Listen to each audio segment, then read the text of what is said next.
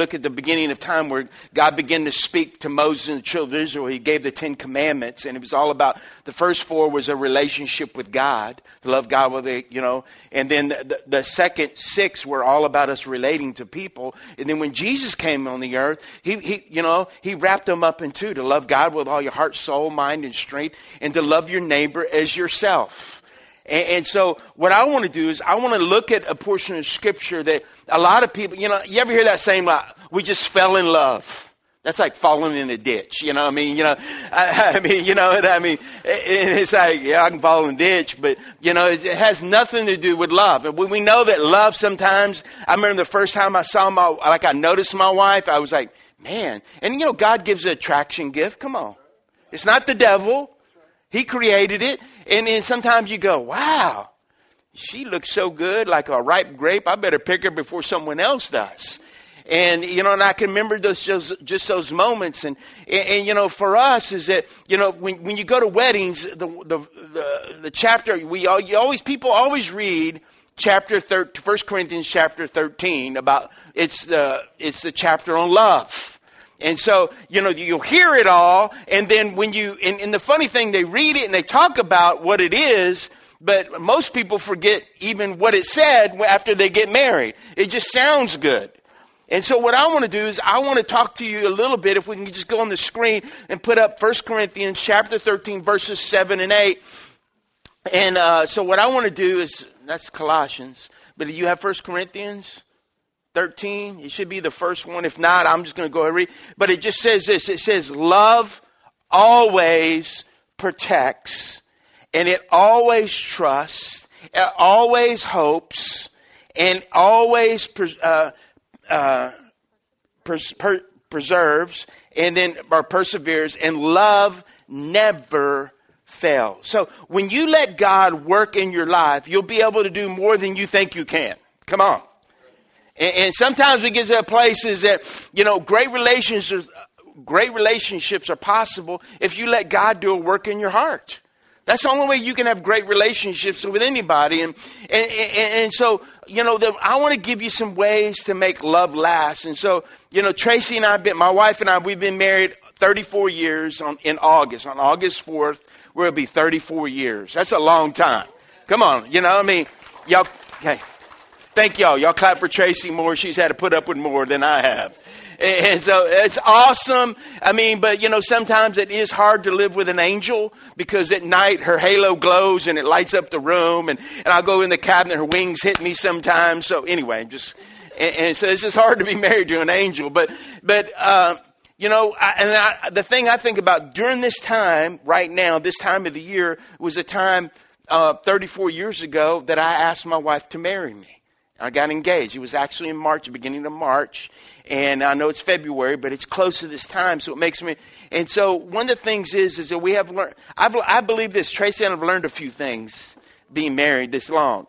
And then, they say that most marriages between year 5 and 9 are the most difficult years of marriage. And because what's happened is you've transitioned in to start having children. And you know how it is. You never argue until you have kids. Come on. Because that means someone's getting up at night, someone's going to do something, and you got to do a little bit of serving and sacrifice. Anybody know what I'm talking about? And so what happens is that you begin to find out what you're made of. And you know how it is. When you have one, it's easy. You got 2 on 1, 2 parents on 1, and then you have 2 it's 1 on 1, and then you have 3, you got to play zone. There's always a loose cannon somewhere. And it's like, where? Like Nathan's our 4th child, and it was my wife. I can remember, she goes, where's Nathan? He was always somewhere. We had to lock doors and everything. He was gone. He was just, I don't know what it was. But what happened is, here's what I'd like to do. If I could just sit at a table with you today, and we could just have a discussion. There's 5 things I tell you what you need. Okay, in your relationship. Okay, is that all right? So the first thing I would just want to tell you is this. Make a covenant commitment. And here's the thing. When I say covenant, not a lot of people understand the word covenant. And I'm going to come back to that toward the end of my message. But you know what? Everybody values commitment. There's something about valuing commitment. You see, you only need commitment when you don't know what to do. Are you hearing me? That's when you need commitment. I don't know what to do. I don't know where to go. You don't need commitment if you like what you're doing and who you're living with. You see, there's going to be days that are going to be very difficult in your marriage. Anybody know what I'm talking about? Anybody want to say amen about right there, okay? And so there are going to be difficult days, and that's okay. But see, you can't have a great marriage until you get the option of the divorce out of your mind. In fact, I know this. I've been married. I'm not going anywhere, and she's not going anywhere. And sometimes when we get in a fight or a little argument, sometimes I just, hey, look, I'm not going anywhere. You're not going anywhere. Why don't we just make up? I'm serious. And, hey, making up's good. I like making up. And all you married people know what I'm talking about. Anyway, just making up. And what happens is that because what happens, you may as well do that. The second thing I want to talk to you about is you got to learn to celebrate your differences. You see, by God's design, men and women are different on every level. I don't care what psychiatrists say. I don't care what people are trying to do that, we're the same and you can have all these changes take place. You're not the same. And see, Tracy and I are polar opposites. Okay, what do you mean, Pat? I want to dispel the compatibility myth, okay? You don't need to be, I don't need to be married to me, because if I was married to me, I could just get along with me. But I'm not married to me. You need someone you're married to that's different than you. Okay, let me give you a couple examples. Tracy likes to ride bikes. I don't like to ride bikes. I've never found a bicycle seat that's comfortable for my butt. Be honest with you. And I was glad when they came and told me that my bike got stolen. Praise God. You know what I mean? That's one less. She likes to hike and go on walks and go adventure. And, my idea now, I did all that when I was a kid. I go, look, I'll go camping with you, but I ain't sweating in no tent. Amen. You want to go sweat? You go sweat. I'll get a cabin. You tell me how it was, you know what I mean? If we're going to go down trails and stuff, baby, I'm distracted. I'm a very distractive kind of personality. You're looking into all the things and seeing the trees and the colors. I'm looking at squirrels. I could kill him. I could catch that. I can take that out. That looked good on my wall. And it just and he's like, she runs out of clothes. That means she got to go shopping. I run out of clothes. That means they're just dirty. We're opposites. We're just complete opposites. Either you let it irritate you or you can appreciate the differences God's given you in your marriage. Amen? You got to learn. And that's one thing I do. I appreciate what my wife brings into my marriage. She appreciates those things, and it's like there's this thing. She's wise. She thinks things through. She has a friend. That friend is her friend. You know what I mean? And so the third thing I want to talk to you about too is we sit at the table. The third thing is you got to work on communication. They say that the average marriage, listen to this. This is, I'll slow down in my way I'm talking. The average communication between a husband and a wife is 4 minutes quality time in America. That's not enough. It's just not enough.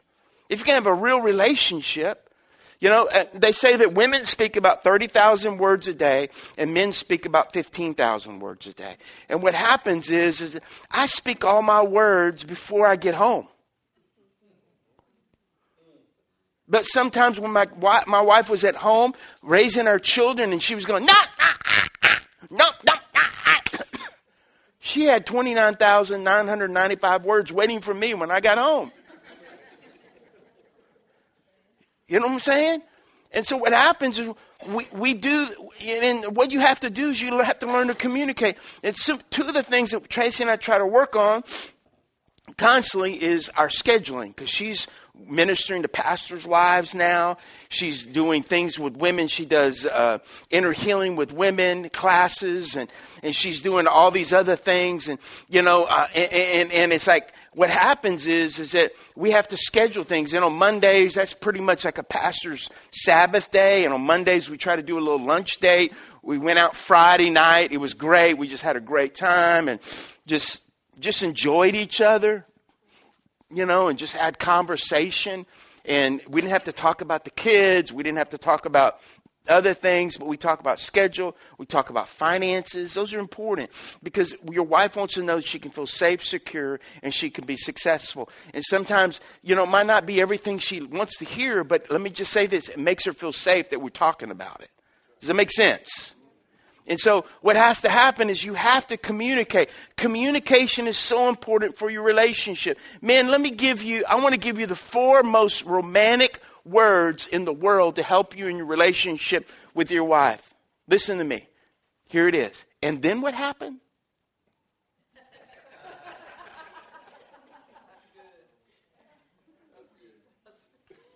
Then get ready. Come on, ladies, I'm trying to help you. The next thing I tell you is you got to feed your romance. You got to feed it. We just had Valentine's. Hopefully you took her more than the Burger King. You know what I mean? But here's the thing. Romance is like putting a log into a fireplace. A fireplace will not have fire by itself. You got to put the logs in. You got to strike a match, and there takes effort. Are you hearing me? And so what happens is you got to feed the romance. It doesn't just happen by itself. The fire will go out. All romance burns out. You see, it's not the fireplace's fault. It's just that you don't have a fire. And for us, is that we need to constantly, be tending to the fire of romance. Hello. What does romance mean? It doesn't mean you get in bed and whatever happens. Romance is all the stuff before you get there. Amen? And see, what happens is, it's like all romance burns out. It's not the fireplace's fault. You don't have a fire. You got to go back. You got to stoke the coals. You got to put more wood on it. And you constantly got to be maintaining that fire in your romance and in your marriage. Amen? See, ladies, the last time you said turn off the lights and lock the doors when his parents drove up in the driveway. I've been waiting for that one all week. That's funny. I don't care what you said. Tracy and I are very intentional in this area. You don't base it on your feelings. If you do, get ready for a train wreck. Get ready for failure. And the 5th thing I would tell you is this. You got to put Jesus at the center of it all. I'm not just saying that because I'm a pastor. It's true of every part of your life. If you're going to leave God out of the process that he created, it's bound to fail. When Jesus talked, there's a Psalm 127 verse 1. It says, unless the Lord build the house, its builders labor in vain. It's going to crash and it's going to burn. In order for relationships to work, let the one who designed them define them. Whoever designed it has to bring definition to your marriage. He's the one. Look, if you don't know the God of this book, let me just tell you something. It's all you got to do is begin to open it. Well, Pastor, I just don't understand it. Get you the NLT. Get you the Message version. There's versions out there that you can understand. You don't have to read thee, thou, them, or whatever. What you can do is they have versions of the Bible. And listen, I read the Bible every day. I don't read the Bible to get a message because I'm a pastor. I was reading the Bible before I was a pastor, it's my lifeline. Are you hearing me?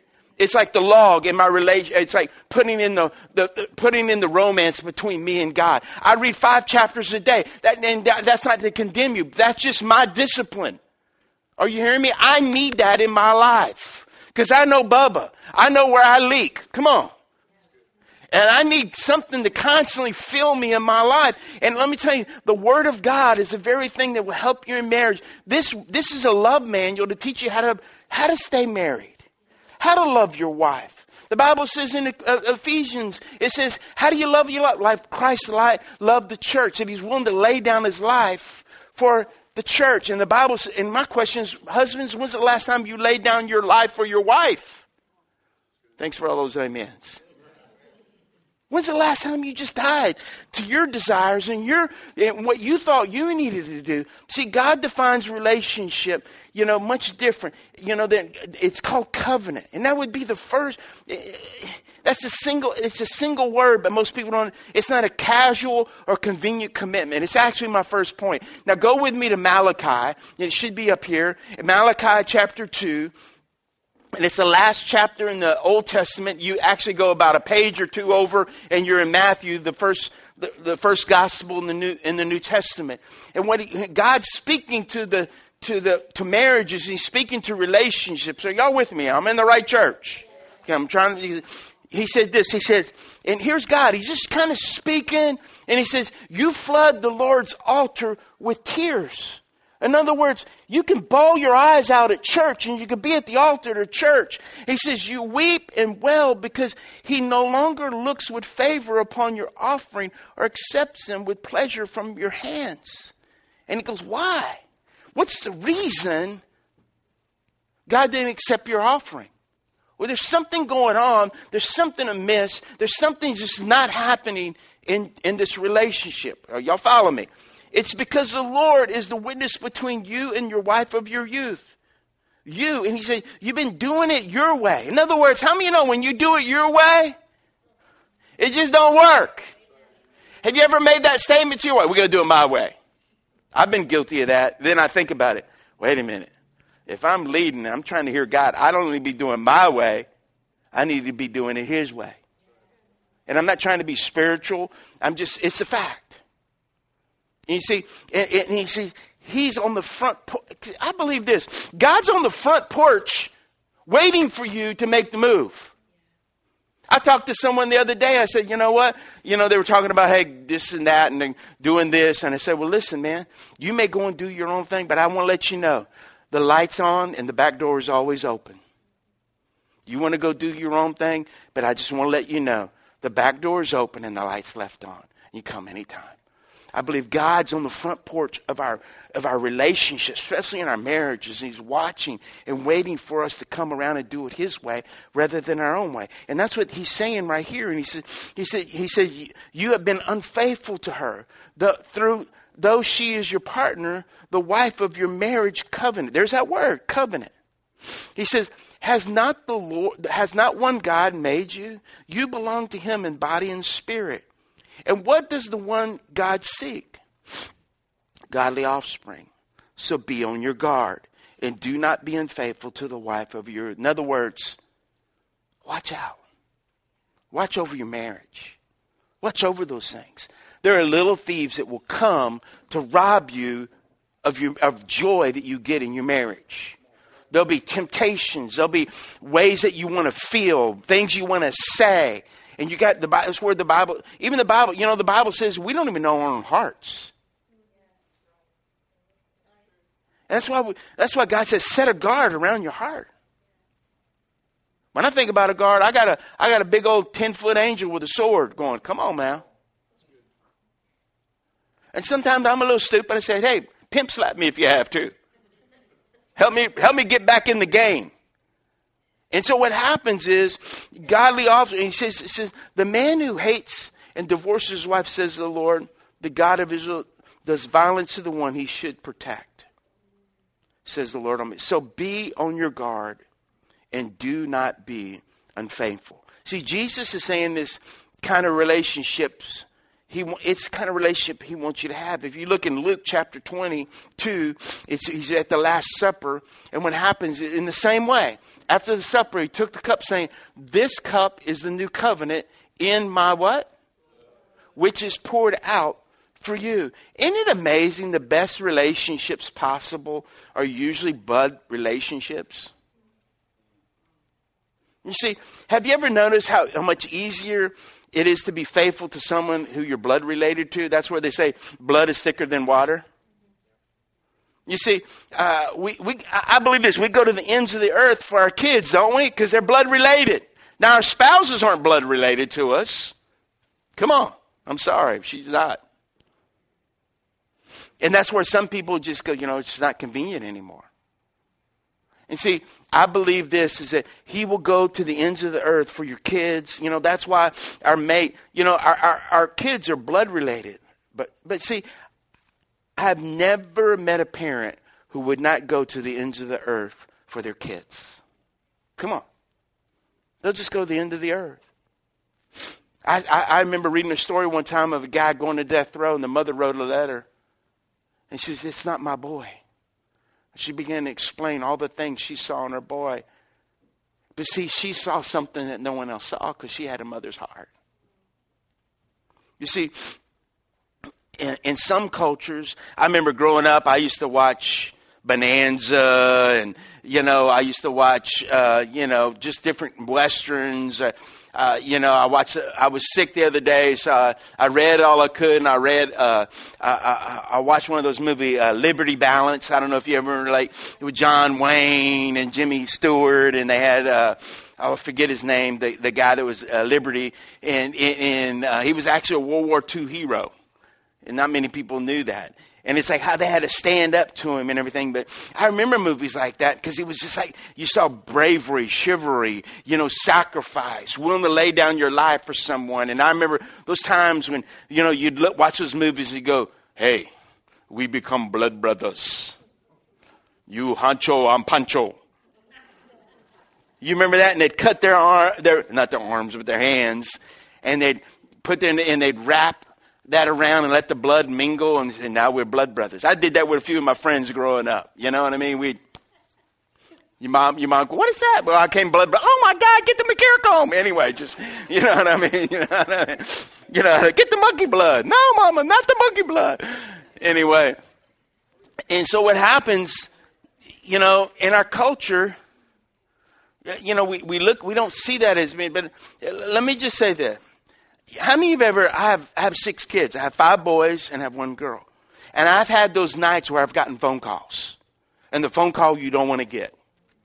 Come on. And you show up at the scene from the phone call and just long enough and you're thinking, all right, God, help me, because the first impression I make is going to be the most important impression that I make. Are you hearing me? And you get to the scene, they have some parents go, well, I send you to boarding school, beating them and all that. That's it. They send them off on an island of just isolation island. You know what I mean? We're not dealing with you.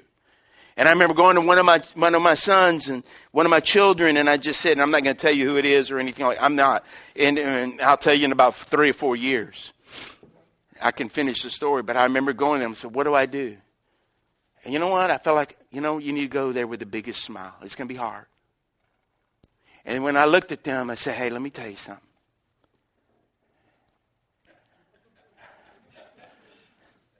You need me more than you've ever needed me before in your whole life. And I love you more than I've ever loved you in my whole life. Come on. And God's doing that work. God will be faithful to you no matter what you've ever done. And some days you're going to need him at your worst day. And God's going to look at you and speak to you. You know what? You need me more than you've ever needed me before.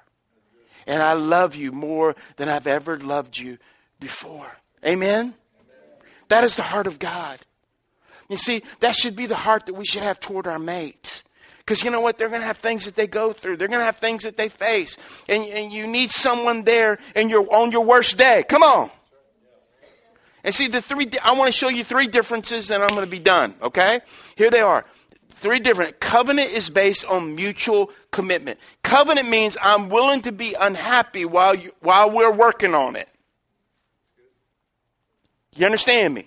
I'm committed to you, even if I'm unhappy for a little while, because we're not basing on the way I feel, but I'm committed to you. You see, a contract is based on mutual distrust. Contract's all about protecting themselves. When you sign for your house, come on. It's a contract. It's not a covenant. Because the bank wants you to know if you miss a payment, we're protecting ourselves. That's why you need insurance. That's why you need these things. And you know what? If you don't make enough payments, we're coming to get it's our house, not yours. You understand me? You see, that's why we say till death do us part in one term of our marriage vow. Come on. Till death do us part.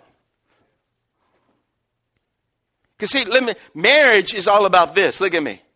It's a covenant. That's a covenant right there. Till death do us part. So that means, you know what? There ain't no way out but the grave. So that means, well, I've never used the word divorce, but I have thought about murder. Come on. Just be honest with you. You see, I believe this is that, so here's the next thing. Covenant surrenders rights and assumes responsibility. I'm here to serve you. That's the heart that Jesus had. I'm here to serve you. I'm here to love you. I'm here to show you. I'm here to point you to the way that you need to go. That's the covenant God that Jesus made with us. You see, a contract protects rights and shucks responsibility. See, when I went into my marriage, it was all about a covenant, and I didn't go in it for me. I went in it to serve my wife. I went in it to serve her, and she did the same toward me. You see, covenant has the interest of the other in mind, where contract has as a personal convenience in mind. You do what's best for me. See, I heard this saying, he said the greatest relationship in the world is when you have two servants who are in love. The worst marriage in the world is when you have two masters who are in love. That's the worst. Because what happens if you're a master, you can't love me if you don't do this. You can't love me if you got to. It makes demands. You hearing me? What messes up marriage? I'm telling you, woman, you better be doing this. Listen, if you were a stupid man, can I give you advice? Don't be stupid. I remember I was in high school my senior year at Our Lady of Fatima, and I had Miss Zinner as my current events teacher. And so we were going through current events, and I'm a big hunter, and sometimes I'd go to hunting before I'd go to school or do something like that. And she was one of those later classes. And I remember one day I'm looking at her and I go, let me tell you something, Ms. Zinner. And I just proud little puppy. You know, when you're in high school and you've never been married, you can say stupid things. And I looked at her, I said, one day I'm going to marry me a woman. She's going to clean my birds and cook them for me. And y'all looking at me like, she looked at me. And she just goes, oh, Bubba McCann, if you only knew. Really what she was Shad, you stupid. You were stupid. See, you may say, well, Pastor Bubba, you don't know my marriage. It's not doable. You haven't gone through what I've gone. You're right. You can't do it on your own without God. You can't. Here's two final thoughts, and I'm going to be done. Now, let me just say this. The principles, if you have gone through a divorce, I'm not trying to get on you. Don't go to the past. God's forgiven you. It's time to go on. You know what? Everything's been covered by his blood in your relationship. We're not here to condemn you. You know, it didn't work out. And many of you had situations before you knew Christ. And after you knew Christ, all of a sudden things begin to change. Are you hearing me? So I'm not here to beat you up. I'm not here to put you down. I'm here to say, hey, listen, the past is the past. And we don't live in the past. You know, if I had a sign, I'd put this on my desk. Today is the day. I don't have to worry about what happened yesterday. Tomorrow's too far along, but I need to be concerned about what God's speaking to me today. Are you with me? And so what happens is, here's two thoughts, and I'm going to wrap this up. Love is not a feeling, it's a choice. If I followed my feelings, look at me. If I followed my feelings, I wouldn't be a pastor. I'm just telling you the truth. Jamie, come on, I'm trying to help you out, man of God. There's just some days I don't feel like it. And sometimes there's days that, Lord, you take all them couillon people that you put in my ship. Let the ship sink, because I don't want to be a part of this anymore. There's some days you don't pay me enough. Can I just be honest with you? And then some days you pay me too much. But see, I can always go back to doing what I was doing before I was a pastor, because I was doing what I'm doing right now before I was a pastor. I was loving people, ministering to people, trying to help people in their relationship with God, pointing the direction to them, being like a guide. You see, love is not a feeling. It's not like the Boston song, more than a feel. You know what I mean? I'm not going to go my top 10. You can get them at the end of the service. Okay? It's a choice. If I follow my feelings, see, love doesn't give the person what they deserve. It gives them what they need. That's what love does. I've learned this, and this is free. The most mature person in your marriage is the person that's willing to say, I'm sorry first. Or humble themselves. That's the most humble person in your marriage. And if your marriage is jacked up and you got time and you got things and cobwebs and there's just stuff that you've built up along the way, it's a time to go back and say, I'm sorry, I'm an idiot. I see that I've been basing on how I feel rather than the decisions I need to make. I've learned this. If you make enough right choices along the way, the feelings will come. Let me just say this. I told someone this week, I said, listen to me. When I was 20, 21, 22, 23, I was making decisions that were different when I came to know the Lord.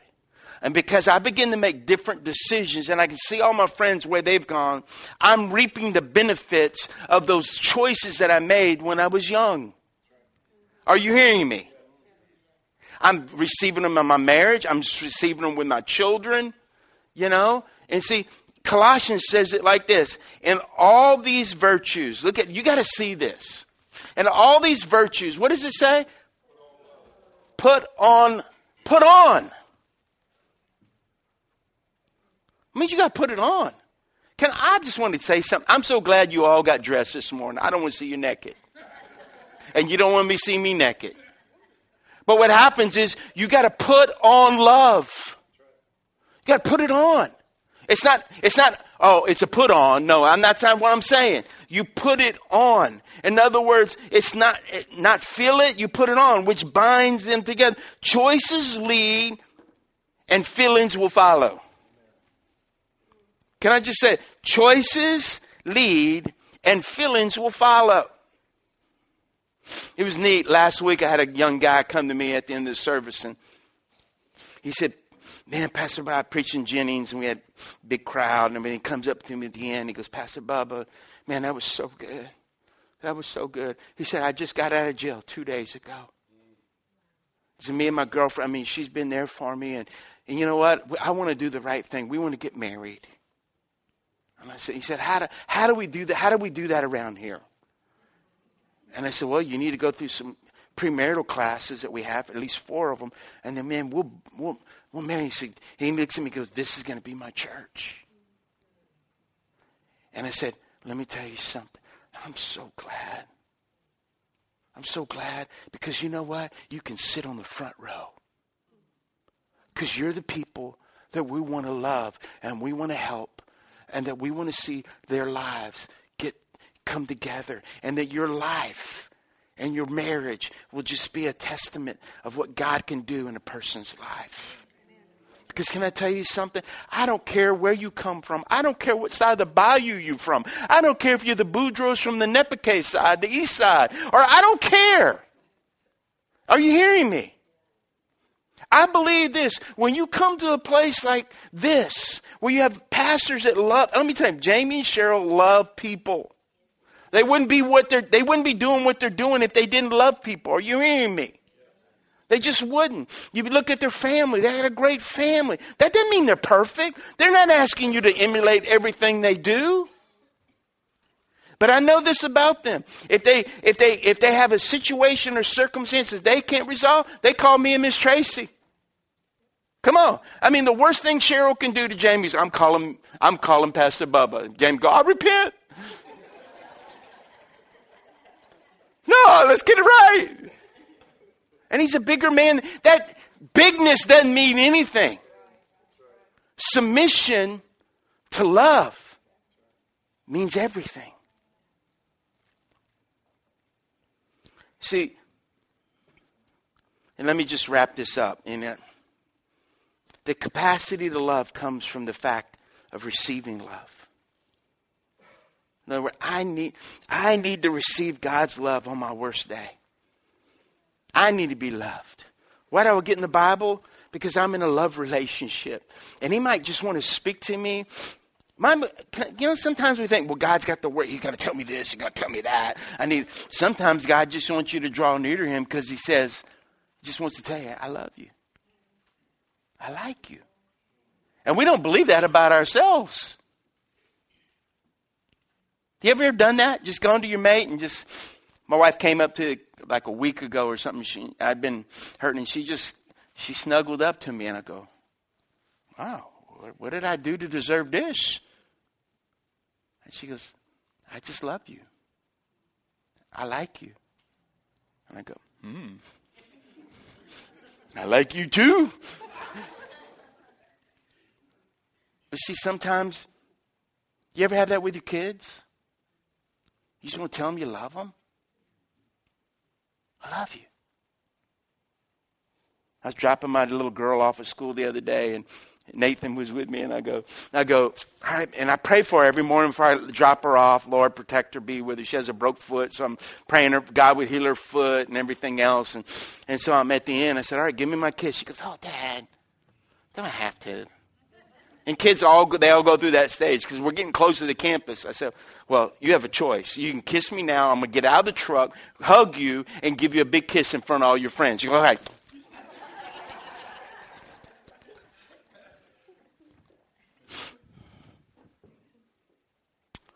I've been thinking about it, and we're about